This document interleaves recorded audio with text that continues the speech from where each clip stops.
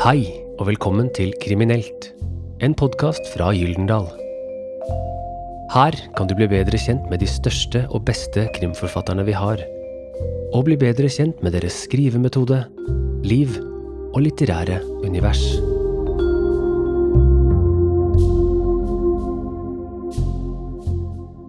Stina Jackson bor langt unna hjembygda Skellefteå, men fra Denver i USA skriver hun seg hjem til de svenske skogene. Hun sammenlignes med blant annet Kerstin Ekman, og bøkene har fått anmelderne til å juble både i hjemlandet og i Norge. Debutboken Sølvveien fikk glassnøkkelen for beste nordiske krim, og nå er hun aktuell med oppfølgeren Ødemark. Hør henne i samtale med Trude Teige, som er journalist, forfatter og president i Riverton-klubben.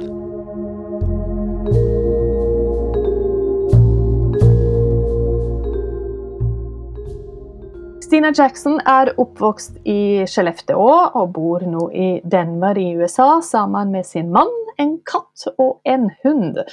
Sølvveien fra 2019 er hennes debutroman, og hennes andre bok, Ødemark, ble lansert i Sverige i april 2020 og er allerede nominert til årets bok av Bonniers bokklubber. Sølvveien ble kåret til årets beste krim av svenske Deckarakademien, og ble av svenske lesere stand fram som årets bok 2019. Og Stina Jackson ble tildelt den prestisjefulle glassnøkkelen for beste nordisk krim også for denne romanen. Og nå er hun allerede tilbake med oppfølgeren Ødemark, som er ute i Norge i år. Du, Stina, velkommen til denne podcasten. Tack så jättemycket, vad roligt att vara med. Du, å få glassnøkkelen for sin aller første deckare, sin aller første krimbok. Hvordan var det?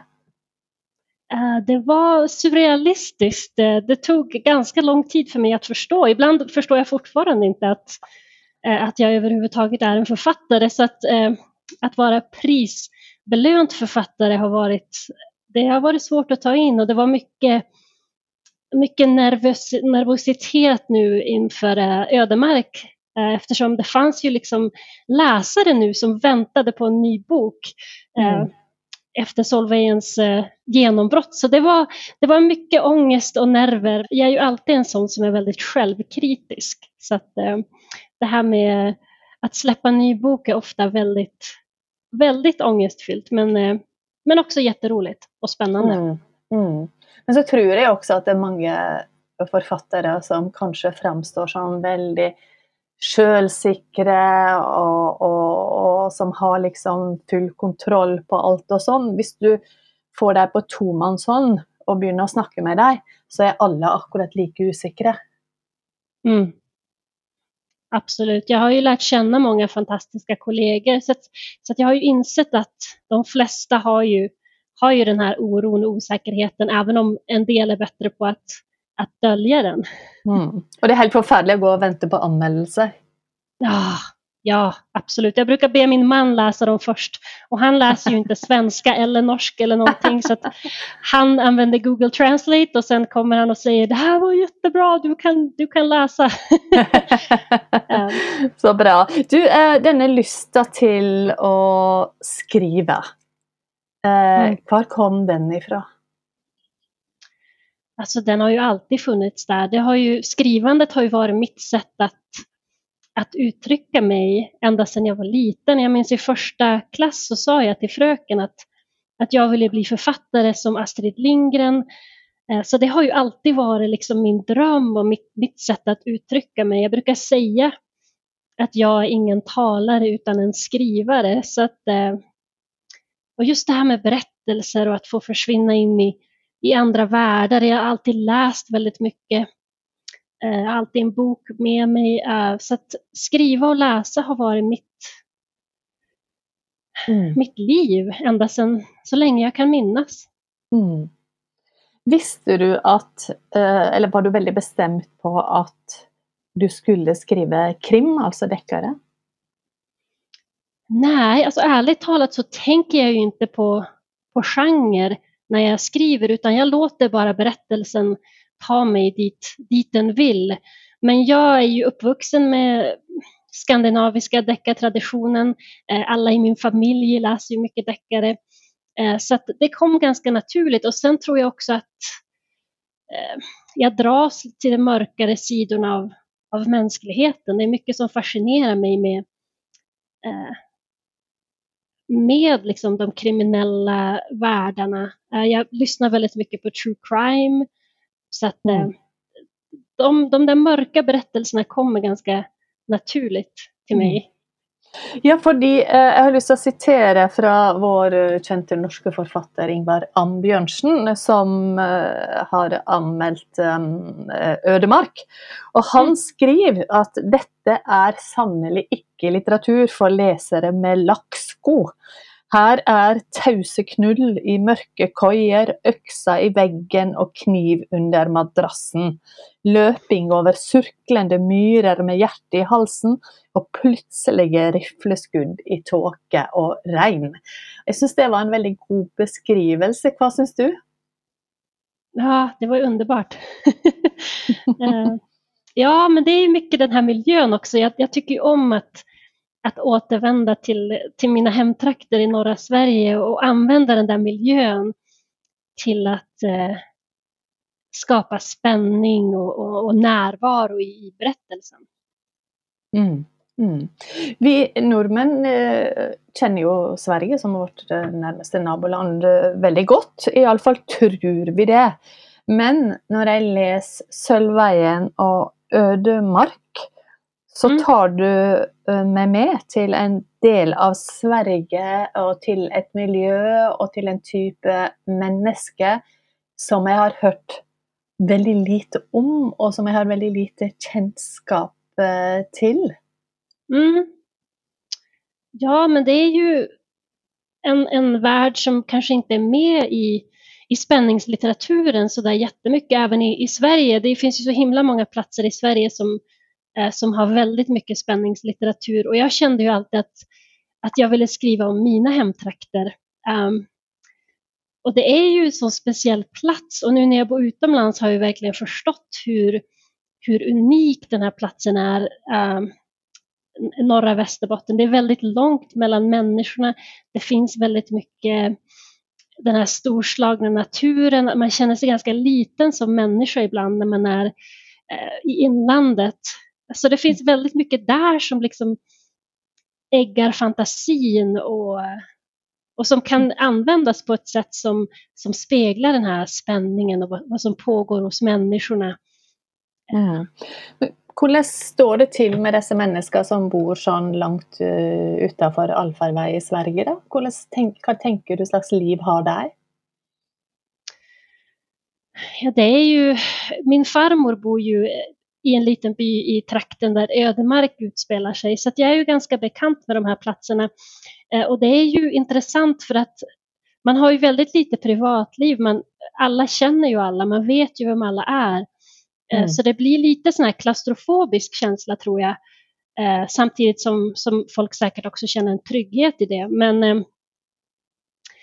Men sen finns det mycket ensamhet. Det är många som flyttar och lämnar de här platserna, och det är många som bor kvar i byar där det kanske bara finns ett par hus. Så det finns en slags ensamhet där ute också som är ganska fascinerande. Trots att man har ögon på varann.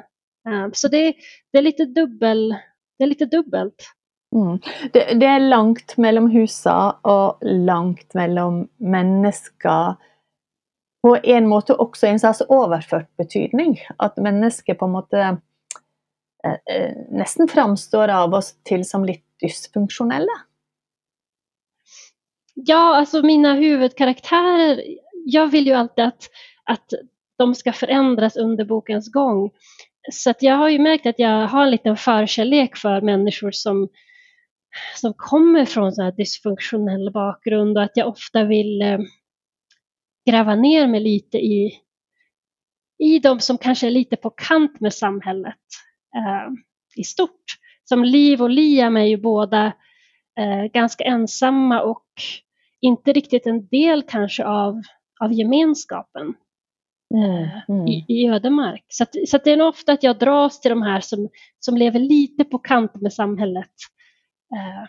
Men alla som bor i de här trakterna är ju absolut inte dysfunktionella på något sätt. Nej. Men du, Ødemark, vi må snakke litt om den som nå er din siste bok her i Norge også. Hvor kom ideen til denne boka ifra? Jag ville ju skriva om någon som har blivit kvar på sin ursprungsplats. Kanske eftersom att jag är en sån som har flyttat. Så att jag ville skriva om jag visste att jag ville skriva om en familj som har det väldigt svårt. Och just det här hur kvävande familjebanden kan vara för frigörelsen. Och hur desperat man kan bli när man sitter liksom fast i livet som Liv gör. Så att det var mer utforska någon som har blivit kvar och sen drog jag det till sin spets lite grann i berättelsen. Och den familjen som vi möter då, en äldre man som är både rik och gärrig och kall och brutal, och så är det dotteren hans då, som är huvudperson kan man säga, som är en kvinna som hela livet på en måte har letat efter en måte att komma sig bort från, men som likväl inte kommer sig bort från denna faren som inte är speciellt snill. Och så har hon en tenåringsson som också fäller lite utanför samfunnet på sätt och vis. Är detta en typ av människa du har sett och observerat? Ja, faktiskt har jag gjort det. Och jag tycker det är väldigt fascinerande hur just familjen och den här destruktiva relationen som har uppstått, kanske på grund av att Liv förlorade sin mor och att Vidar på något sätt har blivit rädd att förlora henne, och att han använder liksom den här kontrollbehovet och det här överbeskyddande för att hålla fast vid henne. Så de har utvecklat en slags ömsesidig beroende till varandra som gör att hon inte kan växa upp och starta sitt eget liv. Och nu har hon blivit kvar med sin tonårsson, och han börjar också liksom sitta fast i sin morfars grepp. Så att, ja, jag har observerat det lite grann i verkligheten. Så att det är inte helt påhittat. Jag satt och funderade på mens jag läste boka och vad som egentligen håller denna familjen samman då. Vad som gör att man inte splittar upp. Och så lurte jag lite på om är det skam?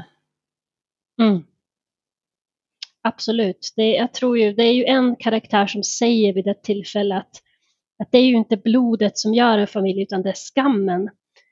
Och jag tror att det är väldigt vanligt i många familjer att man har lite hemligheter, stora eller små. Saker som man håller från omvärlden, man vill inte att någon ska veta det.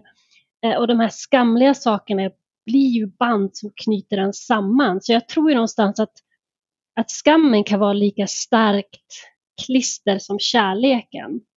Och gör det väldigt svårt att gå utanför familjen och öppna upp sig och låta andra komma nära. Så att det är mycket det här att Liv bär ju på väldigt mycket skam. Och även hennes far tror jag på många sätt. Så absolut, det är en väldigt skamfylld tillvaro och ett slags medberoende skulle jag nog säga. Och skam, det är att gå och känna på den känslan, skam genom livet, gör väl kanske också att det blir vanskligare att bryta ut fordi den bryter ner trua på en själv, att den kan skapa sig ett annat liv. Precis. Du, från norra Västerbotten i Nord-Sverige till Denver i USA, det är långt. Hur hamnade du där? Förlåt, vad var frågan? Hur hamnade du i Denver? Jaha, ja men det är ju den äldsta historien i världen. Det var ju kärleken som förde mig hit. Jag träffade min man i Stockholm, och sen han är från Kalifornien men bodde här i Colorado. Så att det var han som lurade hit mig. Kunde inte du lura han till Sverige då? Ja, vi har ju pratat om det många gånger. Han hade ju jobb och jag gick ju på universitet så att det var ju lite lättare för mig att flytta. Men nu känner vi ofta att vi skulle vilja prova på att bo i Sverige ett tag. Så att det är mycket möjligt att det blir så. Ja, för jag satt och tänkte på detta med att skriva då ifrån Nord-Sverige och bo i USA. Reiser du da ofte til Sverige for å gjøre research, eller har du liksom alt innvendig fra oppvekst og opplevelser? Ja, det är ju någonting med distansen som på något sätt gör det lättare. Det låter så konstigt att säga men jag tror det har med längtan att göra. Att jag har så mycket minnen och så mycket längtan till mina hemtrakter och att jag på något sätt genom skrivandet får återvända dit varje dag. Och jag tror att det här att jag inte har norra Västerbotten utanför fönstret på något sätt gör det lättare för att det finns ingenting som distraherar. Jag kan liksom bara återvända till min kreativa värld. Så att på något sätt tror jag avståndet gynnar kreativiteten.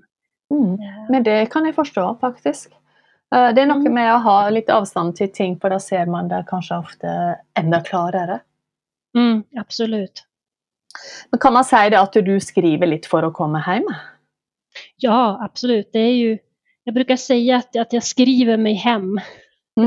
Så att, men jag åker ju hem väldigt mycket. Jag har ju hela min familj kvar i norra Sverige så att det finns ju många tillfällen att få komma hem och bara njuta och ta bilder och göra research och jag uppskattar ju platsen så mycket mer nu än när man växer upp blir man ju ofta så blind för det man har omkring sig men nu ser jag ju allting med helt nya ögon varje gång.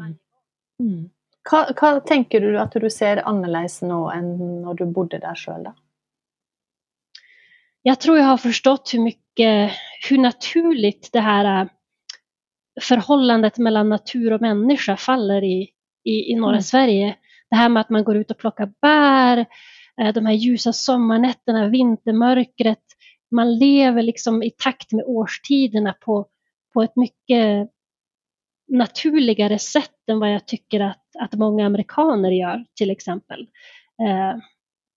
Här har man ju sina stora nationalparker i USA men det är ju väldigt organiserat och väldigt kontrollerat. I Sverige är det mycket mer naturligt.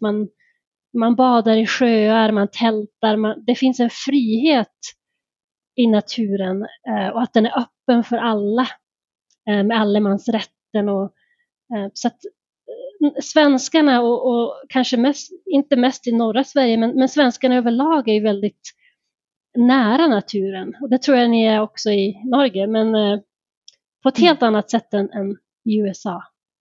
Men jag ser på Instagram och sånt att du är ganska mycket ute i naturen i USA också.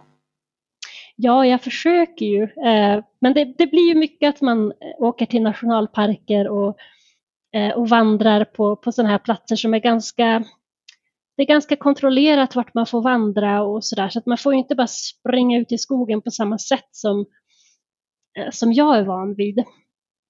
Men det finns ju en fantastisk natur här borta också, det gör det ju. Men vad är situationen med coronan och sånt då för dig som författare som det gör det ju vanskligare att komma hem till Sverige? Ja, jag skulle ju hem i mars för att fira releasen av Ödemark men det var ju inställt så det var ju jättetråkigt. Men vi planerar nu att jag ska åka dit i september. Så att jag hoppas att det blir av och ja, det är svårt att planera känner jag dag för dag. Man vet inte vad nästa vecka ska bjuda på med coronan. Längtar du hem? Ja, absolut. Det har varit så hemskt. Jag brukar åka hem nästan varje sommar. Så det har varit mycket hemlängtan. Absolut. Du må övertala han mannen din till att bli med där, vet du, och så få han med till Sverige. Han kan få sig jobb i Sverige, vet du. Ja, jag hoppas det. Jeg skal ikke si det til noen. Du skal overtale han. Men du, jeg må stille et spørsmål som er litt sånn utenfor her, men som er litt interessant. Og det er, hvordan opplever du situasjonen å bo i USA, som vi får jo masse på nyhetene om situasjonen i USA nå. Men hvordan er det å bo der under denne coronapandemien och under den sittande presidenten? Ja, de frågorna får jag ju ganska ofta från Sverige och det förstår jag ju. Men just med coronan så är det ju, USA är ett så himla stort land så att där jag bor i Colorado har det ju varit väldigt lugnt. Vi har ju munskydd, måste man ju ha när man är på mataffärer och allting. Så att, det är ju lite mer i vardagen att man märker av mer regler än i Sverige. De har ju varit väldigt liberala i Sverige. De har ju inte munskydd och så vidare. Men just det här med att coronan har drabbat USA, det är ju på platser som känns ganska avlägsna från just där jag bor. Så att jag har inte märkt av det på samma sätt som man kan se i medierna. Men den sittande presidenten, det är ju, jag bävar ju för det här valet.